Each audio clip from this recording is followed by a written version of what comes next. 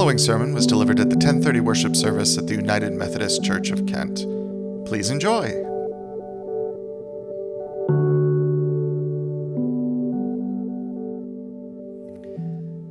At first listen, today's parable sounds rather like something any scout might tell us. Always be prepared. Plan ahead. Bring enough oil. Pack your raincoat. Know where the candles are located before the power goes out. Always be prepared. But as good as that advice might be, I do think that there is more to today's story than that. It isn't just a message about be prepared, but in fact, and more precisely, be prepared to wait. How are you at waiting? I'll be honest, I'm not great. It's hard to wait, especially for something important. Your call is important to us. Please continue to hold on the line. How do you feel when you hear a phrase like that? If you haven't received your test results in 2 weeks, contact our office. The next available appointment is in 6 months. Most of us really don't like to wait. Partly, that's because we tend to perceive time as our own individual possession, our scarcest and therefore most precious resource. If time is passing and we are not producing something, then we say we are wasting time. If we are not getting something valuable in exchange for the time that we are spending, then someone else, we say, is wasting our time. We're afraid of pauses and interruptions, and perhaps most of all, we're afraid of boredom. We know, of course, that some things require time, that there are some things we simply cannot rush. A caterpillar needs time in a cocoon before it can become a butterfly. Seeds need time in soil before they can grow. Dough needs time to rise before it can be placed into the oven. And we can nod along with all those things. But surely we think our lives are more complicated than caterpillars or seeds. Our concerns are more important than loaves of bread. We have better things to do than to wait. And so we hardly give much thought to how we wait or what we do while we're waiting. Jesus' parable today is all about waiting, and set within the context of a wedding feast. You see, in Jesus' time and place, a wedding ceremony typically was held in the bride's family's home. The wedding feast, which followed then, was held in the groom's family's home, usually beginning at nighttime and lasting for about a week. When the feast was set to begin, the groom would come join the bride, and together then they would walk to the banquet with the bridesmaids, whose job it was to accompany the couple, holding lamps to light the way. With no street lights or headlights, of course, it was a simple but an essential task, just to provide the light, get the couple safely through the dark into the celebration. But in Jesus' story, only half the bridesmaids are prepared to wait. And so when the groom arrives, ready to be escorted to the party, 5 of the 10 bridesmaids are off at the all-night oil store, trying to get refills for their lamps. Eventually they do, but by the time they arrive back at the party, it's already begun. The doors have been locked. And for those 5 bridesmaids who were prepared, but not prepared to wait, it's simply too little too late. And the tradition of the church and the language of our scriptures, much of it, we must admit, unfortunately patriarchal and heteronormative, the groom is a symbol for Christ. The groom's arrival is a symbol for Christ's second coming, the fulfillment of God's restored creation. Multiple images throughout our scriptures are used to describe this ultimate fulfillment: a new heaven, a new earth, a great wedding party, a feast. Whichever image we choose, it's about God's dream for this world becoming reality. The world set right, justice finally realized, peace and wholeness for each and for all.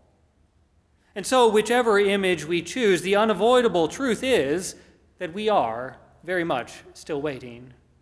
Waiting for Christ's coming and for other appearances of God in our world. Waiting for justice, waiting for full inclusion, waiting for peace both within and around us. Waiting for our terrible weapons to be turned into farming tools. Waiting for God to come to help us with the help we think we need. the answer we've been praying for, the comfort we've been wanting. Whatever it is, we are still waiting. How are you at waiting? And I don't just mean now, how do you like waiting, but how do you wait? What do you do while you're waiting? For according to today's parable, faithful waiting requires patience, to be sure, but it is not passive. Waiting is not doing nothing. Waiting is active, actively preparing and persevering and even participating. Waiting isn't just bringing our lamps, expecting God to keep them burning for us. Waiting is bringing our lamps and also containers of oil, keeping alert, keeping committed, not just in the short term, but for the long run. For following Jesus always is about playing the long game. Through the power of the Holy Spirit, after all, we are realizing God's dream. We are cooperating with Christ to reconcile the whole creation. We are partnering with God, not just to make little tweaks here or there around the edges, but to transform this whole world into beloved community. This, we might say, is systems-level work on a cosmic scale. And changing whole systems takes time. Not to sound glib about it, but if we think we've been waiting for a long time, for change, for justice, for peace, just imagine how God must feel. Faithful waiting requires patience and perseverance, not allowing cynicism to snuff out our lamps. For we know the night is long, but even more, we know that dawn is on its way. And so we don't just wait for God's creation passively, we wait actively toward it. We watch for what God is doing among us already, and we participate in whatever ways we can. Like the community gathered around Joshua in today's first reading, we wait by deciding.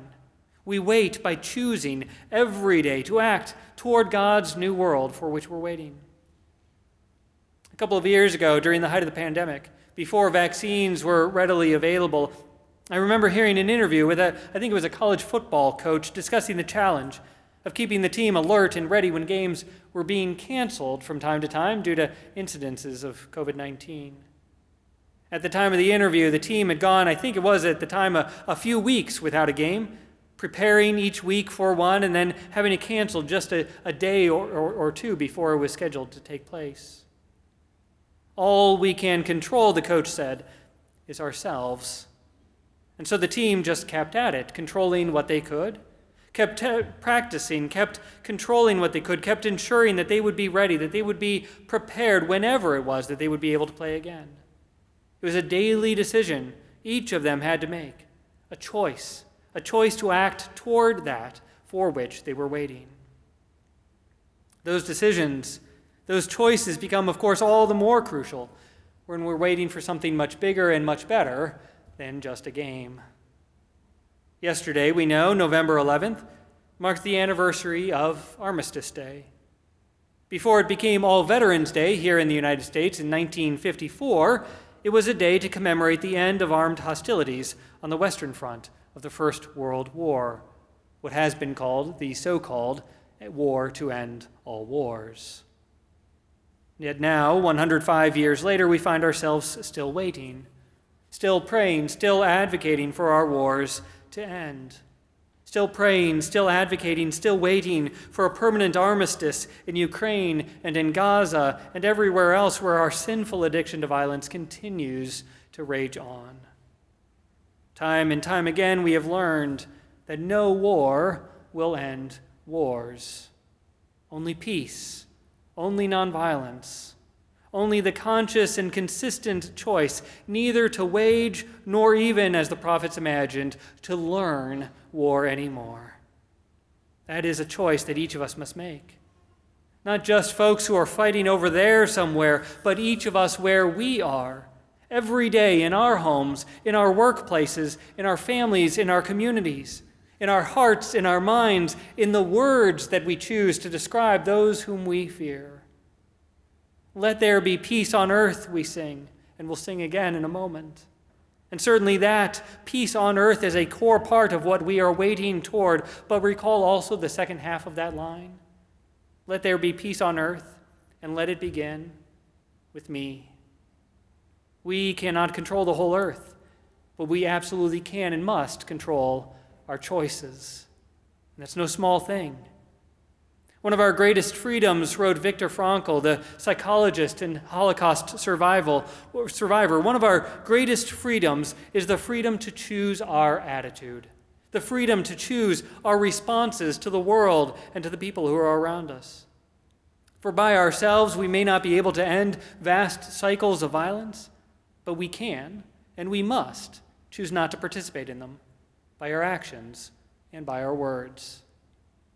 Our choices, however seemingly small, are the oil that we bring with our lamps, aligning our decisions with our desires, aligning our actions with our prayers, aligning ourselves with God's vision of a peaceable world.